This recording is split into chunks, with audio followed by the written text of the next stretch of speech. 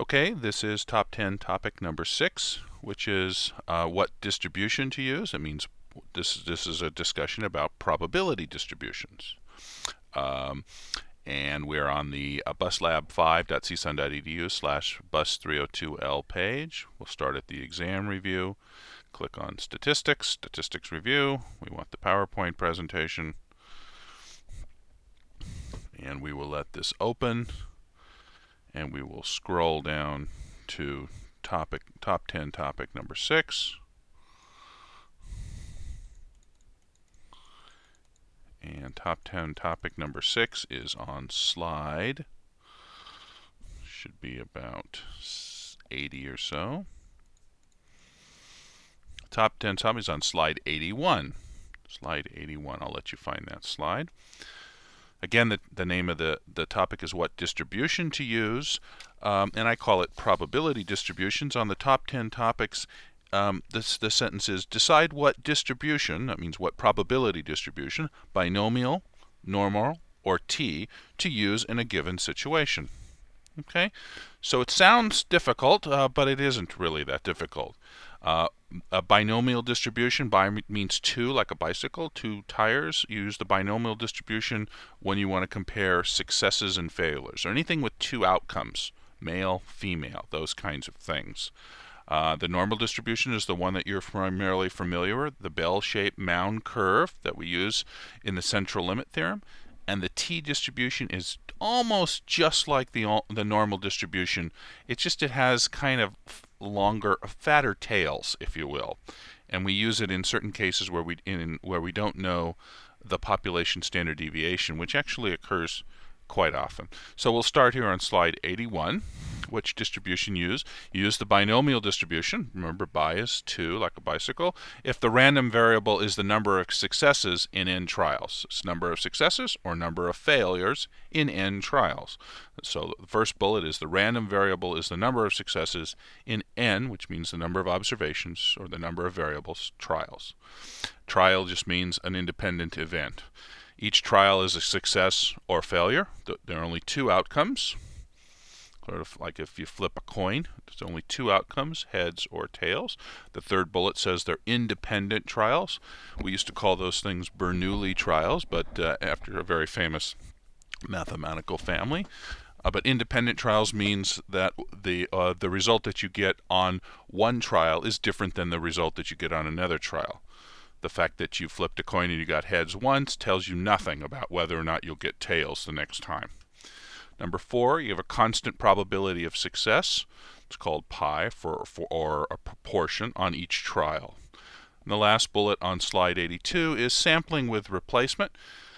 That's generally what we're talking about with the binomial distribution. In other words, we take one out of a pile, we look at it, and then we put it back, sampling with replacement. But people can use it without sampling without replacement as well. Okay, slide 83. What are dichotomous outcomes? What are the two kinds of outcomes? Here's some examples. Success versus failure. First bullet, the binomial experiment can only result in one of two possible outcomes. Some examples, male versus female, defective versus non-defective, like in an assembly line, yes or no. Pass or fail, like for example, getting 8 or more right answers on an exam. Or you can buy an alcoholic drink or cannot buy an alcoholic drink. So those are referred to as dichotomous outcomes. There's only two possible outcomes. Okay, slide 84. Remember, the binomial distribution is a discrete distribution.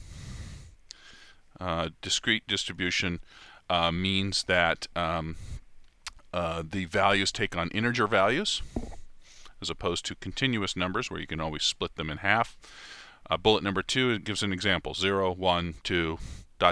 which means 3, 4, 5, 6, 7, 8, all the way up to n, number of observations.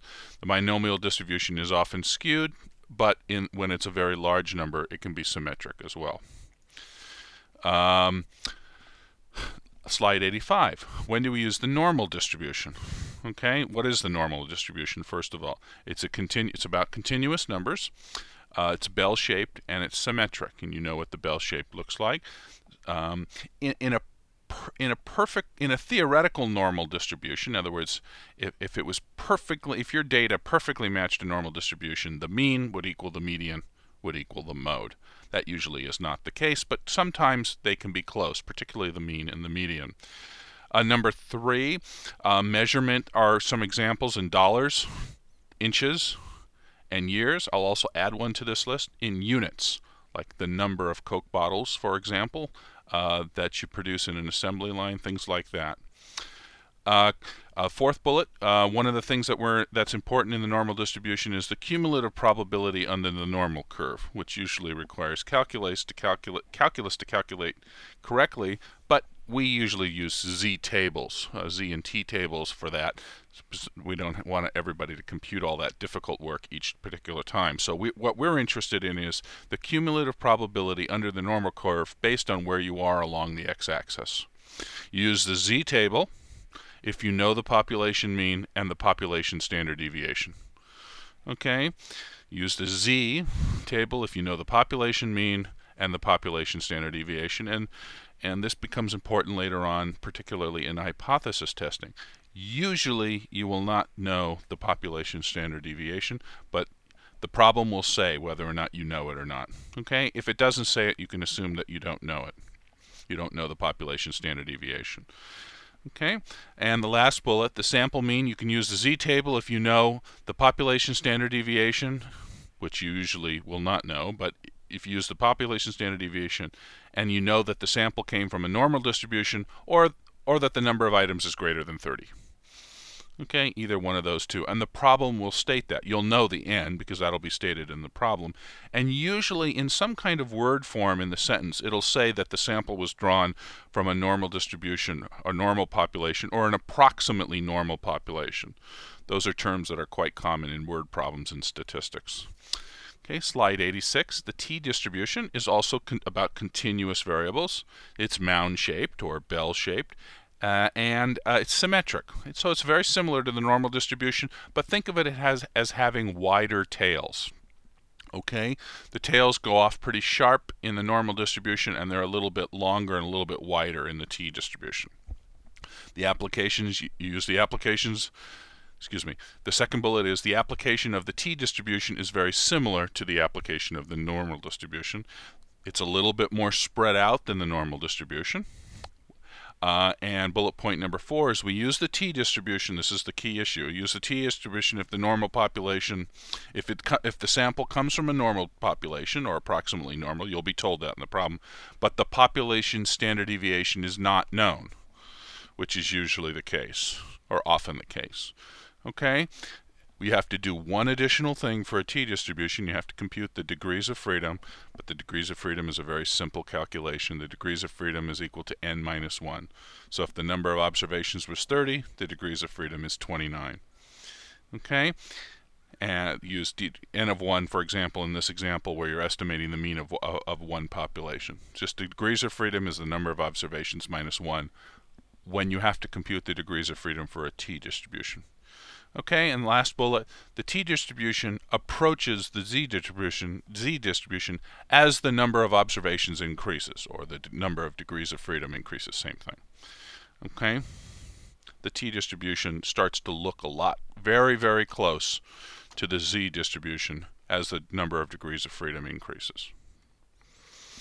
Okay, then one of the last slides is the normal is just to remember the key point.